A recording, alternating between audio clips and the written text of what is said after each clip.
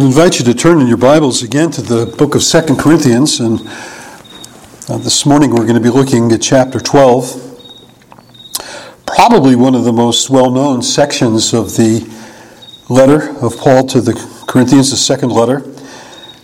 This is the one in which Paul relates the visions and revelations that were given. At first he doesn't tell us who it's concerned. He speaks in the third person. But it soon becomes apparent he's talking about himself, and look at perhaps why he did that. And then he talks about the fact that these revelations that God gave to him were the sort of things in their surpassing greatness that required God to humble him. God knows ways to humble his servants, and an affliction was given to Paul, that messenger of Satan, he calls it, that thorn in the flesh, that he pleads with God to remove, but the response that God gives is certainly well known. It's found its way into coffee cups and bumper stickers. My grace is sufficient for you. So again, this is a very, very well-known passage, but it has complexities in it. It has certain things that are a bit confusing, and so it will take a little bit of time to try to put the thing into its proper perspective. Again, Paul is coming head-on against the troublemakers in Corinth, those people who had settled amongst the church there and viewed their mission to undermine Paul, to undermine Paul's influence. And Paul speaks of them being put up with, even though they came and they brought another Jesus, another gospel, and another spirit. And Paul is looking to combat them by using a bit of their own medicine, because these are people that they gloried in appearances, he says in chapter 5. They boasted in their relative easy lives, their relative exemption from persecution. They came perhaps from the Jerusalem church. They came perhaps and gave their credentials. We were sent by the apostles in the Jerusalem church, the mother church, and we are approved of them. Whether that's true or not, whether the apostles in Jerusalem knew what sort of things these people would be up to, again, these are things we don't know about, only that they were causing trouble, and Paul is concerned to address them in a way that he is going to engage in what he terms foolishness, a boasting that's not appropriate for us to engage in. Who's the best pastor in New York State? I hope you all say me. But if you did, how silly that would be. I mean, isn't that silly to... who's the best pastor? Who's the best Reformed? We had a bunch of Reformed Baptist pastors that met up in Dolgeville. Which one of them is the best? Who's number one? And kind of the thing that the apostles were engaging in when Jesus is going to Jerusalem. He's going to the cross. He's telling about the sufferings that await him. And they're arguing with one another which one of them was the greatest. I mean, it's absurd. It's absurd. Especially in the face of what our Lord is endeavoring to do. Give his life, a ransom for many, as he's going to say. Who's the greatest one among you? The one who's willing to give up his life.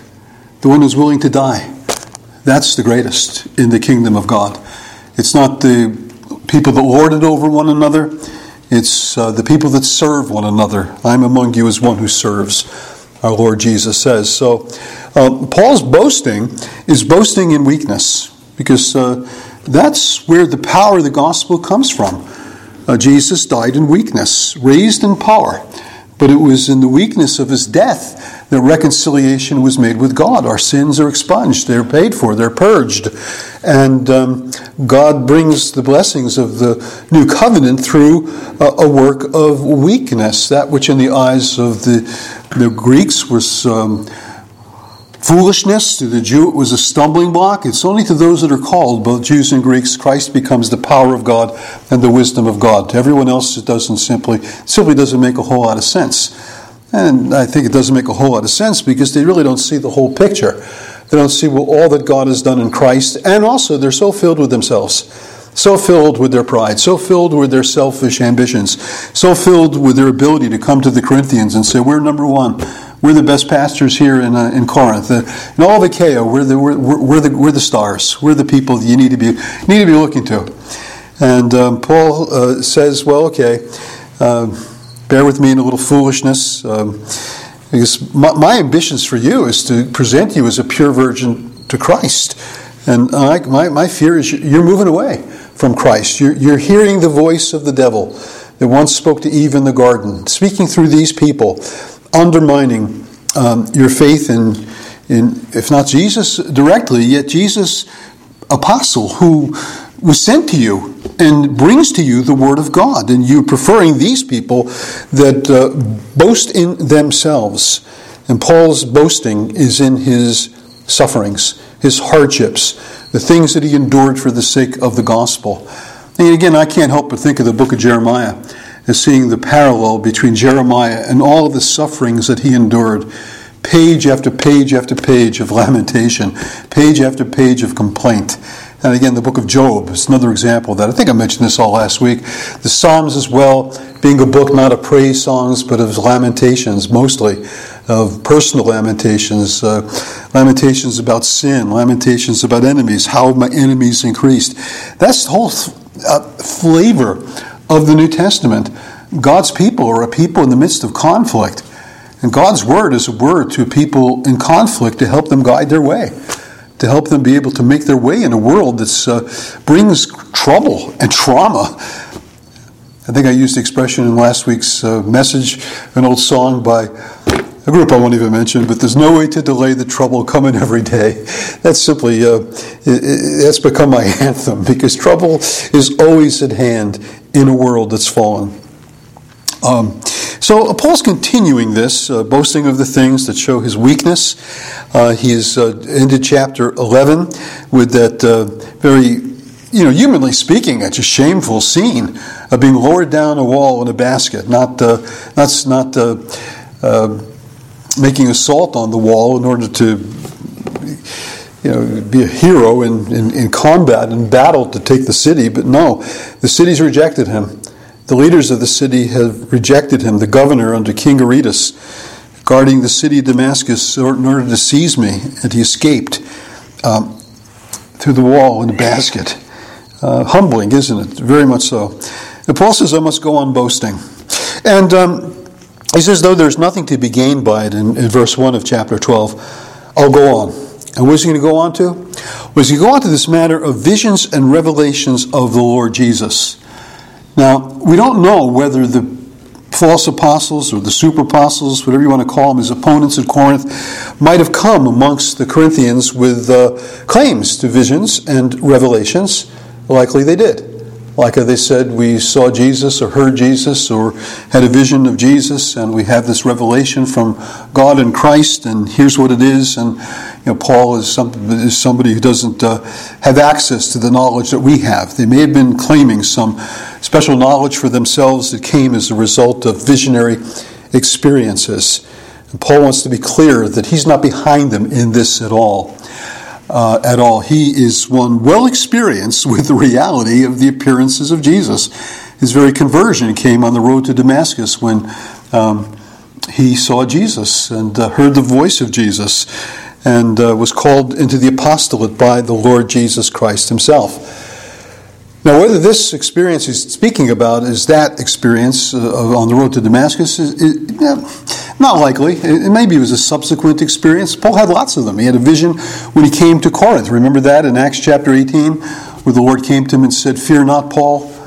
Nobody's going to set upon you to hurt you because I have many people in this city. I'm here to protect you." Jesus came to him in a vision. And he received visions from the Lord, and it was for him that was something, I don't know how common, but somewhat common. But he speaks of one that took place 14 years ago. 14 years ago from the time of this letter.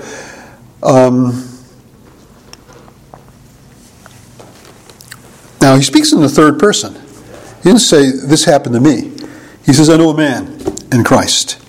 And again, very likely because he's not going to use this in the way these other people did to affirm his own authority, although he could have, but to just show what they're saying to you about my authority being less than theirs because they've had these visions. It just won't wash because whatever visions they've had, I've had more. And whatever visions they've had, I've had ones that are clear and certain, and the author was Jesus and not just some experience they may lay claim to. Who knows what the origin of their experiences were? Again, Satan transforms himself as to an angel of light. Maybe it was some kind of a satanic thing. Who knows? Who knows? And Paul knows. And Paul knows. But this man is in Christ, so here's a believer. And generally speaking, Jesus doesn't appear to unbelievers in this way. This is a revelatory vision given to one of his servants. And he was caught up into the third heaven. Some comment needs to be said about the three heavens. Again, a lot of people say, well, the Bible is a book that was written in a pre-scientific age, and in a pre-scientific age, people's conception of reality was that there's a three-story universe. The three-story universe comprised three heavens. You have and again, we refer to heaven in the light of what we call the terrestrial heaven. That's the heaven we see during the daytime. We look up in the clouds in the heavens, and those clouds in the heavens are in the terrestrial heavens. And then there is a heaven you see when nighttime comes, when you can actually look and see the stars that you can't see during the day, and you see all the things beyond the clouds. And that's the celestial heavens, the starry heavens. Starry, starry night, right? The starry heavens. And then there is the heaven that is the abode of God, God's space. And all of them are called heaven. In the beginning, God created the heavens and the earth. And that speaks of created reality. That speaks of the terrestrial heavens. The firmament was placed on the second day, I believe it was, between the earth and the heavens. So this idea of there being a threefold universe, people say, well, that was just something that was the notion, so that when astronauts began to go out into space, we're going to debunk this Christianity thing, because if there's this three-story universe, and we could pierce our way through not only the heavens that you see during the daytime and the heavens that you see during the nighttime, but up way beyond and look into the Hubble telescope, or this latest telescope, I don't remember the name of it. What is it? The Webb. The Webb. Webb? I think it's James Webb. Okay, the Webb telescope, and just the amazing things they're coming back with in terms of just the wonders and beauty and awesomeness and majesty of the created universe. But where's God? Where's God? And the Russian cosmonauts would make that report. We've been out here, we were looking, and we cannot find God. So when he went up into this third heaven, again, it is speaking about the heaven which is considered to be God's space. The distinction between the created world, the created heavens and the earth, the celestial heavens, the terrestrial heavens, the things you see in the daytime, the things you see in the nighttime, the things you can see with the Hubble or the Webb telescope, and that's all created reality. God's in a reality that's other. But the reality is that the direction of the heaven that is the abode of God, more than often is considered in the Scriptures in a direction that's above us, beyond us. Because again, how else can you ever express the notion of transcendence? You won't say beneath your feet, you say, beyond our ability to conceive. And it's metaphoric, how the Bible views it. Again, we see Jesus taken up into a cloud, and it says he ascended into the right hand of the Majesty on high. But it doesn't say that cloud went through first the terrestrial heavens, and then it made its way, with an unmanned spacecraft, or an unspacecraft man, I guess it would be.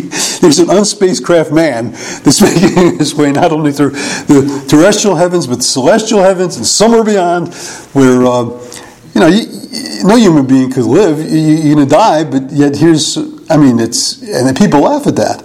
It just says they went out of his sight. They went out of their sight. The point is, Jesus went into a place that we do not see. And we cannot define where it is in the universe of God. It's always amazed me is that people make all kinds of speculations about alternate universes. They'll talk about metaverses. They'll talk about all these things. But the idea of a special place of divine abode that we cannot access with our eyes, we can't behold it with our senses, because the God we worship and serve is the invisible God, immortal, invisible, the only wise God. And he's in a place where there's no access with the human eye to that place of his enthronement or his power or his special dwelling. But again, even that special dwelling, it's even that the heavens that the Bible says God entered, where Jesus entered into to appear in the presence of God for us, it doesn't limit God to that place, wherever it is in the universe of God. Because God not only has a special presence, there was upon earth in the tabernacle, later on in the temple, certainly in Jesus, God's presence came to earth. God's presence was manifest in this world. But God is also has a property or an attribute of omnipresence. His presence is everywhere. He's not a God of limitation. He's not a God that's limited in space or in time or in any way of human measurement. So the idea of a third heaven, it may sound like this is just simply a pre-scientific world where all kinds of imaginative, superstitious notions were entertained by people, but it's really not. It's really Paul saying he had a vision. And the fact that the vision that he had in third heaven, in the special dwelling place of God, not saying I went through the terrestrial heavens, into the celestial heavens, into some way beyond, into some third story place in the universe. He's not saying that. In fact, he's not even sure if this experience he had even involved his own body. He said, whether in the body or out of the body, I do not know. Whether my body was brought into that place or it was just simply a vision. Something I saw. And I had sensibilities of it. I saw it. But I didn't even know that my body was all there. Some ability to see it. But it could have been something like a trance. It could have been something like a dream. It could have been something like some reality that came before my eyes, and I didn't know where I was. I don't know the technicality of how it was done, or even give a full explanation of what I saw. Because with the explanation he says of what he saw was something you don't utter. It's something not lawful for people to utter. A man may not utter. I heard things that cannot be told, which man may not utter. But in the place in which he was caught up into is interesting because it's called paradise. Paradise. Now, my understanding of paradise is that paradise is a loan word from, I believe it's a Persian word, and that Persian word meant a garden. It meant a garden. So it's the Persian word for garden. It's the picture of the place of restoration, the place where all things are restored to the divine intent that he had at creation when God made the world without sin, without curse, a world in which man was placed in a garden of delight to walk with God and to dwell with God. And this place of dwelling with God is like a garden. Kings in the ancient world had gardens, some of them famous gardens. The Hanging Gardens of Nebuchadnezzar of Babylon is one of the 7 wonders of the ancient world. Well, the Creator has a garden. He has a place for human abode where we may dwell with Him, as Adam did in the Garden of Eden, walking with God in the cool of the day. A place of communion with Him. That's where Paul saw this vision. Caught up into the third heaven. And so I got this vision. I considered this vision. I thought about this vision. I started to write about this vision. I got a contract to write a book about my experiences in heaven. I'm sorry. Paul is not a 20th century or 21st century man. He says, no. You don't publish these things. You don't talk about these things. You don't write books about these things. All the people that say they went into heaven or they went into hell or whatever they think they had visions of, Paul is more moderate. Paul is more modest about his own experiences, and he's not about to publish it. He's not about to write great books about it. Paul says on behalf of this man who had this kind of visionary experience, he says, I will boast in verse 5. But on my own behalf, I will not boast except of my weaknesses. I mean, yeah, this was me he's talking about. But he doesn't want to be known for that. Paul doesn't want his reputation to be made in the church because he's going around having visions of paradise, taken up into the third heaven, seeing things unlawful to be uttered.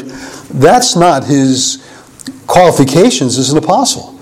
That's something that was true of him, and it's something he could have boasted in, but he's not like these other guys looking to boast about all of their coat of many color experiences to validate their ministries and to be impressive in the sight of other people. Paul says, if you're going to see me in many legitimacy as an apostle, think of the hardships, think of the beatings, think of the imprisonments, think of the shipwrecks, think of all the things he spoke about in chapter 11. I will not boast of these things, only my weaknesses. Though if I should wish to boast, I would not be a fool, for I would be speaking the truth. But I refrain from it, he says in verse 6, so that no one will think more of me than he sees in me or hears from me. Paul says, judge me on the basis of what you see, what you hear, what you know to be true about me. You Corinthians have a special advantage in this whole regard because I was there for 18 months laboring in your midst. And I've had all these correspondences with you and visits to you. And some have been painful and some have been hard. But nonetheless, you have seen me in a whole host of situations, experiences, and judge what kind of a person I am by those things. You've seen me during happy times. You've seen me through troublesome times. You've seen me when pressure was on. You've seen what kind of a person I am. Judge me on the basis of the things that you see. And again, it's not just, well, think back to what I once was. No, think about what you know about me through the years and what I still am. And I know people that think, well, if someone was a great faithful minister 20 years ago, he might have slackened off and he's pilfering from the church funds and he's carrying on with the church secretary. But I mean, come on now, he's going through, male menopause. He's going through some change of life experience. And I don't know if that's a proper thing to say. I guess that's a medical term. At least I've heard it before. But the sort of thing that, what do they call it when men were going through those things back in the 80s? They had a term for that. Midlife crisis. Midlife crisis, thank you. Going through a midlife crisis. So, give the guy a break. No, you don't give the guy a break. He may once have been, elder material, but if he's not walking the walk, he can't be an elder. So, don't judge him on the basis of what he was. Judge him on the basis of who he is. And Paul says, judge me on the basis of what you see in me, what you hear from me. Not on the basis of the fact I told you that I have this great vision of paradise and this great, it's a true reality. Paul had these visions. He saw the Lord. He saw him on the road to Damascus. He saw him in other visions that the scriptures tell us he's received. But yet this was an amazing vision that he had, and this could affect him personally very deeply. If you are so privileged to enter in to something of the mysteries of the glory of God in heaven, and you've been brought into the throne room of God, again, the reality is that that's a humbling experience in Scripture. Isaiah was in the throne room of God and said, woe is me, I'm undone. A man of unclean lips. I dwell in the midst of a people of unclean lips.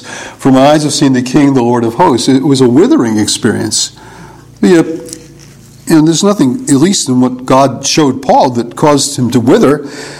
This was an amazing thing. This is a glorious thing. Glorious things that too wonderful, too surpassingly wonderful that you don't talk about it, you don't write about it. It's something that the heart treasures up in one's relationship before the living God.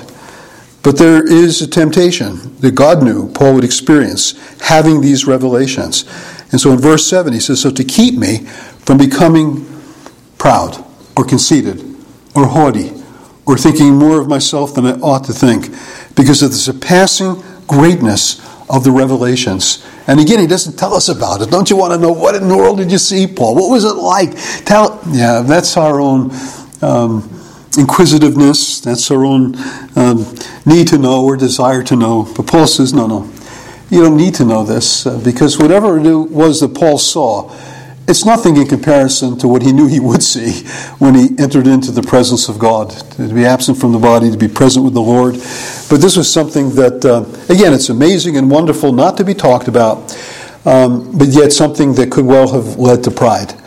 And so to keep him from pride, God knows how to keep his servants humble. You don't have to do that. You don't have to do that. You don't have to say, it's my mission in life to make Pastor Gordon humble. We think he may be just too proud. So what is my gift? What is my work in the church? Well, I'm here to make the pastor humble. I think there are people that have actually thought that was their job, to make me humble. Now, first of all, look to yourself in terms of where pride may be in your own heart, before you're so quick to pass judgment upon another person, to say, well, that person is unusually tempted to pride. Some people actually think, because I study a lot and I know a lot about God's Word, that pride is the consequence of that. And my experience, to tell you the truth, folks, is the exact opposite. Because the more I learn, the more I know what I don't know. I may be able to come here on Sunday and tell you a lot about what I know that you didn't know before, and you might say, well, that guy is really tempted to pride. But you don't have a clue what I do in the study, trying to work through writings that, man, what planet does this guy live on that he has so much in the way of insight and understanding of things that I don't have a clue about? It's kind of like, when reading some of those things about the medical trials for COVID. I tried to do that when there was all that confusion about. So I read some of those things, and I just walked away saying, well, I'm glad somebody understands what these reports mean, because I sure don't. I mean, maybe 5% I understood of that. I maybe understand a little bit more in terms of theological concerns, but I just know, just by learning what I don't know.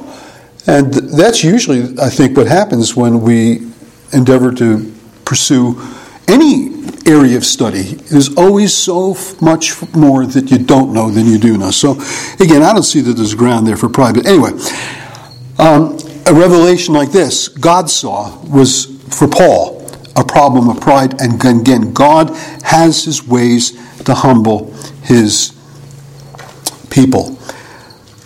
And I think for me, it's always been, the church has been small all my ministry life. If it had been big, I would have been in trouble.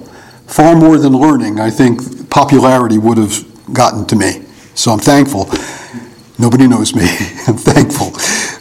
That's something God has used, I think, in my life to help me out with some of my own temptations towards pride. Anyway, God knows the way He can keep His people humble. And in Paul's case, there was some sort of a physical affliction that was visited upon him. He calls it a thorn in the flesh. A thorn was given to me in the flesh. Now, again, it's metaphoric. It's not literal. It wasn't that he had a contact with a rose bush and a thorn entered into his finger or something like that. You can pull out the thorn, please, Paul, and move on with your life. But here's something that he couldn't get rid of. Here's something that some people say was his eye problem, that they related to something he has said in the Galatian letter. Some say it was epilepsy, and of course they looked at Paul's visions as a result of that. Some say one thing after another, after another, after another. And the point is, you just don't know. Paul doesn't say. He doesn't tell us anything more about his thorn than he tells us about his vision in paradise. Again, Paul was just not the sort of person that was just looking to, tell everybody all the news that's fit to print. He just wasn't going to do that. He wasn't the New York Times. He wasn't just about to blurt everything out. He doesn't tell us about the nature of the thorn, but it was something that was in his body. It was something that afflicted him bodily, and it was something that did not get healed. And again, you have to grapple with the reality that though the Bible's filled with healings, filled with wonderful displays of God's compassion and mercy to sick and needy people, yet also there are instances that abound of sick people that never got healed. And here's Paul having some form of a sickness that he did not get healed from, and he prayed 3 times, pleads with the Lord about this, that it should leave me. And again, he doesn't say the content of the pleas, but you can figure it out probably. Lord, I can't serve you with this. Lord, this is hindering my ministry. Lord, this is something that I don't know how to cope with. This is something of so great a difficulty that, Lord, I need it removed if I'm going to continue on and on and on and on. He probably went 3 times. Persistent prayer. So the problem with you don't get your prayers answered because you're not persistent. When Paul's persistent, he's sieging. He's he's making siege of the throne of grace. He's coming into the presence of God with his concerns, with his pleas. Lord, I need to be rid of this. It needs to leave me. What is the response Paul gets? Paul, I know better. My grace is sufficient for you. For my power is made perfect in weakness. And again, you can't live the Christian life very long without seeing areas in your own life where that's been true. Where when you felt yourself just filled with strength, you were just primed for a fall. But when God, in one way or another, came to humble you, your spiritual life began to take off. Or your usefulness began to be increased. Now, we saw the story that early on in the ministry, when we met up in the town, there was one Mother's Day that was during the time when I was basically told, if you can get along in the ministry, when Mother's Day comes, preach to the mothers. When Father's Day comes, preach to the fathers. So I've sort of gotten tired of that through the years. Maybe I need to preach a Mother's Day sermon. Maybe I'll put that on my calendar and make it a resolution for next year, because it's been a long time since I did. But back in the day, I did it all the time. In fact, there was a pastor down in Jersey. Every Mother's Day, he would ask me to come and preach for him. And there I was preaching another Mother's Day sermon for someone else that didn't want to preach a Mother's Day sermon. Anyway, this particular Sunday, preaching this Mother's Day sermon, I just felt terrible. I felt like I was flubbing every sentence. I couldn't complete my sentences. There was no agreement in the things that I was saying. It was just appalling. And I was listening to myself saying, I can't wait till you shut up. And finally get to the end of the message. I shut up. I had prayer. And I remember walking to the room, the back of the room, and I said, Lord, I got to greet these people, and I just feel like miserable. And I just don't know how I'm going to do this. And as people were coming out of the room, Marge Morton approached me. And dear Marge, I think she'd been coming for a little while regularly. And she said, Pastor, this is why I decided to come to this church. And I learned a lesson from that. In the midst of my own felt weakness, God spoke something meaningful and significant to someone in the congregation. And so what would I rather have? A sermon where I felt happy about what I was doing, or have a sermon where I didn't feel happy at all, but other people were getting blessed? So my own enjoyment is no criteria of the blessing of God. My own sense, I'm on top of things. I'm really on the top of my game. I'm really preaching this sermon well. That should not be the criteria of what God's doing. You never know, in the midst of your own felt weakness, how God can work. And then, of course, we've gone through experiences where, I tell people this, that when I first began in the ministry for the first 9 years or so, there were times I didn't even want to go to church, particularly to come back in the evening. I remember some of those times and just wrestling within myself and saying, people are expecting me to be there, so I guess I got to go. But I would have done anything else in the world. My wife will bear witness that I confessed that to her on more than one occasion. And then God did something that I guess I needed him to do. He put me out of the ministry for 2+ years. And having experienced not being in the ministry, not having to go to church morning and evening, and the church would have continued, done it. No one was looking at me. No one was dependent upon me. When the Lord brought me back in the ministry, I've never experienced that thing again. I've never experienced that reluctance to come to church. Not ever again. And again, it's the midst of weakness where we hear the voice of God. We're teachable. We learn things in the midst of the troubles of life that we can never learn in any other way. Because we're just too filled with ourselves to learn it. To learn it. It's in the school of affliction that God teaches us. It's one of the great areas in which we learn as God's people to grow as Christians in the midst of suffering. And so Paul needed this thorn in the flesh. And he needed to learn that in the midst of this trial, to lean wholly and fully upon the grace of God.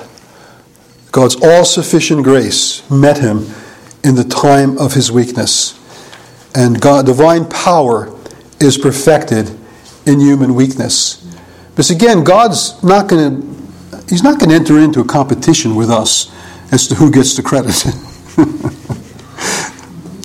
If it's a question, is God getting the credit or you're getting the credit?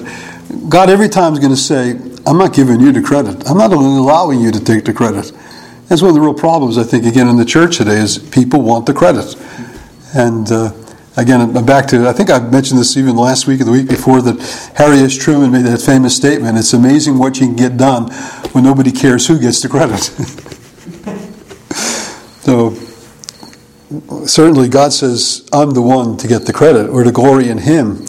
And so Paul learned to glory in Him. Therefore, I will boast all the more gladly of my weaknesses. That's not disqualifying. Regardless of what these false apostles are saying about me, my weaknesses are not disqualifying. They're the things that validate my apostolic identity. They validate my apostolic work. Therefore, I will boast all the more gladly of my weaknesses, so that the power of Christ may rest upon me. And there can be no confusion about this thing. As said back in, I think it's chapter 4, we have this treasure in earthen vessels, that the excellency of the honor should be not of us, but of God. It's God's honor that's at stake here. And so God humbles His servants and makes it very apparent that they're but clay jars, clay vessels. It's not them. It's the gospel they bring. It's the truth that contained in them. It's the power of God at work through that gospel. And so for the sake of Christ, then, I'm content with weaknesses, insults, hardships, persecutions, and calamities. For when I am weak, then I am strong. Isn't that astounding? Again, you go back into chapter 11 and you read the whole list of the hardships he was through. You say, how in the world did you ever endure that, Paul? Here's the answer. Here's the answer. This is what made Paul tick. It's his recognition that none of these things could separate him from the love of God which is in Christ Jesus. In fact, he says in the Roman letter, and turn to Romans chapter 8.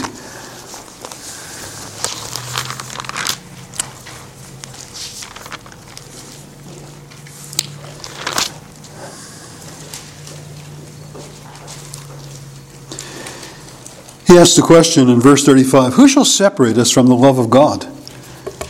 Shall tribulation, or distress, or persecution, or famine, or nakedness, or danger, or sword? Verse 37, no, in all these things, in distress, in tribulation, in persecution, in famine, in nakedness, in danger, in sword, in all these things, we are more than conquerors through Him who loved us. Now, I don't know what it means to be more than a conqueror, but Paul says these are not hindrances. These are helps. And we don't tend to view it that way, and we should. We just don't have the perspective that James had when he said, count it all joy when you fall into diverse temptations, different temptations. We have the exact opposite reaction than joy. We don't see it as an opportunity to learn God's ways. We see it as just the end of all usefulness. We see it as doom and gloom. We see it as the end of the world. And we need to learn Paul's understanding of how God works in the lives of his children and how growth as believers comes in the midst of tribulation and persecution and nakedness and peril and sword.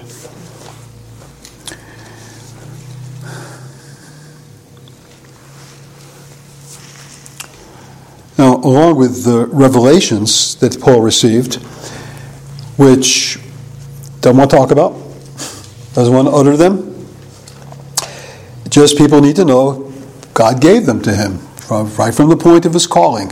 He was not without these revelations, and whatever these other people would be claiming that marks them out as apostles, I even more than they can lay claim to these things if I choose to, but it's not the thing I want to mark me. It's not the thing that is the thing that validates my apostolic identity. And again, we live in a day when people talk about revelations, they talk about prophecies, they talk about visions, they talk about dreams, they talk about all manner of ways to come to know the Lord that very conveniently seems to bypass any sincere consideration of the Scriptures.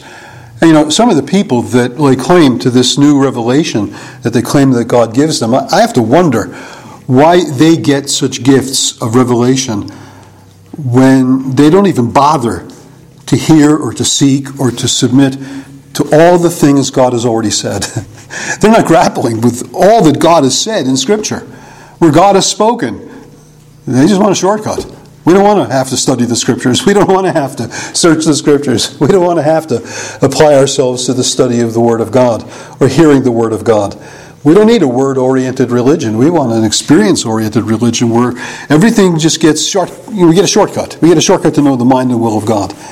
I would think if God's going to give anybody a revelation, it would have been, great theologians who are really wrestling with the study of His Word. But it seems that those people, except for one or two I can think of, totally claim to such revelations. But Paul goes on with another statement about another thing that we grapple with in our day, along with revelations or gifts of supernatural insight and understanding that people lay claim to. They did in the first century, they do now. But also other matters of the works of the miraculous. And particularly verse 12. Let's read verse 11. He says, I've been a fool, you forced me to it. I've gone down this direction of foolish speaking, of boasting in my weakness. Not a place I wanted to go, but something I was compelled to go in because of the way these false teachers have been accusing me. I ought to have been commended by you.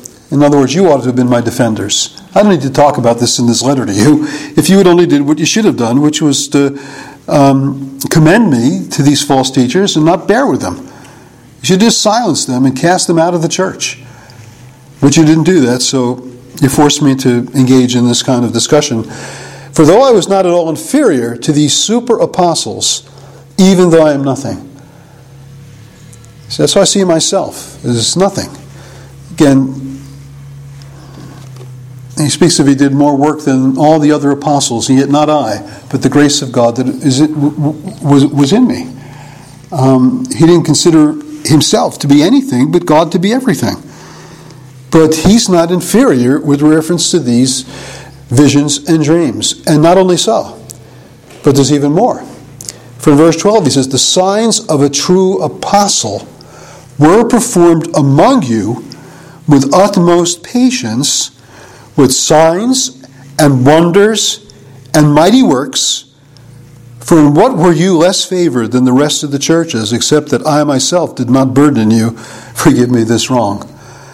And Paul says, when I was among you, I did the work of an apostle, which even included the sign gifts, the gifts of powers, the gifts of wonders, the gifts of the miraculous, which was the special deposit of Jesus for the apostles in the New Testament.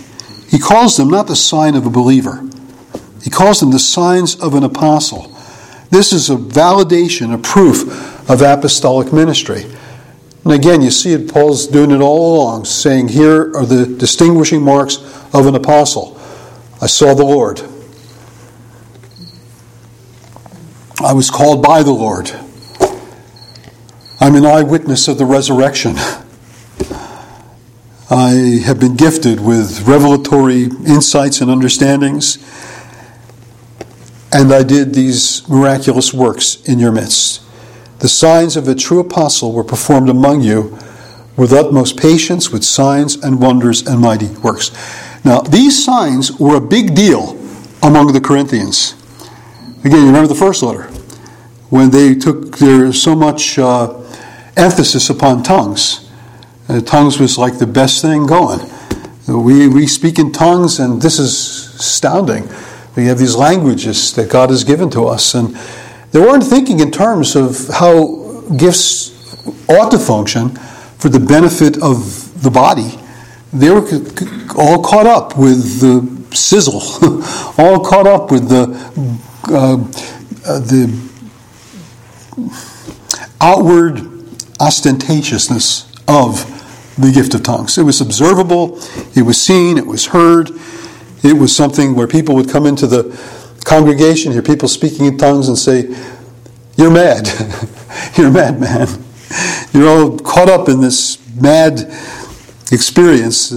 We don't get it. We don't get it." And Paul's saying how important it is that we speak in language that's understood for the benefit of other people.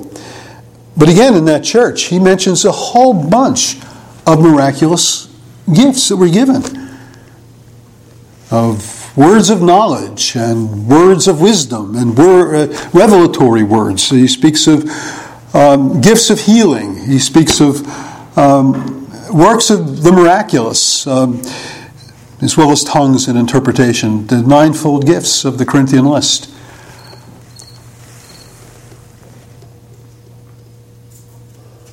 And he mentions those because the Corinthians were all absorbed with them, but they weren't considering that these were still gifts that ultimately were not to make you special.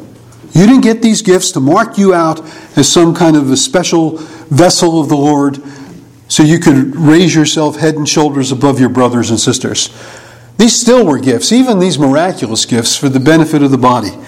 That it's the Spirit of God that distributes these gifts as He sees fit. And it's for the building up of the body. Every member has its function. For what? For the purposes of the edification of the body. The strengthening and building up of the body of Christ. But these were people that were caught up in these things as if this was the mark of their own spirituality and the mark of their being distinguished above others. But Paul says these are the marks of a true apostle. And you only got these gifts in this church at all because an apostle came among you. And again, I think of the book of Acts and its emphasis that these special gifts came as a result of the laying on of the hands of the apostles. That's how these gifts came to these people in Corinth. And so, they were just losing sight of their relationship with a true apostle who gave firm testimony of the reality of his apostleship in all these various ways, which at no point made him proud, at no point made him glory in anything other than the privilege he had to be dishonored for the honor of Christ, to be mistreated for the sake of the glory of his God and his King and the good of his people.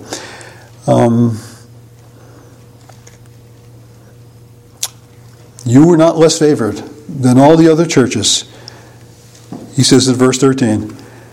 Except it didn't burden you. I didn't take money from you. And he said, "Forgive me this wrong." Paul does a little bit of irony, a little bit of sarcasm as he looks to put the Corinthians in their place and to spur them to reality. Anyway, so we didn't get to the end of the chapter, but I hope what we looked at this morning was beneficial and helpful. Our time is gone, so God willing, we'll pick up from that point, and God willing, when I get back from Indiana, we'll seek to finish the remainder of the book of 2 Corinthians. Well, let's commit our thoughts to the Lord as we look to Him in prayer. Father, we're thankful for the richness of your word. We're thankful for the life of Paul. We're thankful for his evident testimony that he could speak to in his own letters, where the people knew what kind of a man he was, and even if they were influenced in a wrong way by others who came in their midst, he could call them back to what they knew, what they saw, what they heard in this true apostle whom you gave to the church. We're thankful for his ministry. We're thankful for his letters. We're thankful even for the things we've learned this morning about how we can see in the face of the difficulties and trials and sufferings of this life an avenue of spiritual growth which would make no time, no experience, no moment in our lives as your people simply wasted. Lord, we pray we would benefit by all of your providences. You would sanctify all of the situations and circumstances of our lives for our good and for your glory. So we ask you to hear our prayers. We ask you to bless your people as we come to you in Jesus' name. Amen.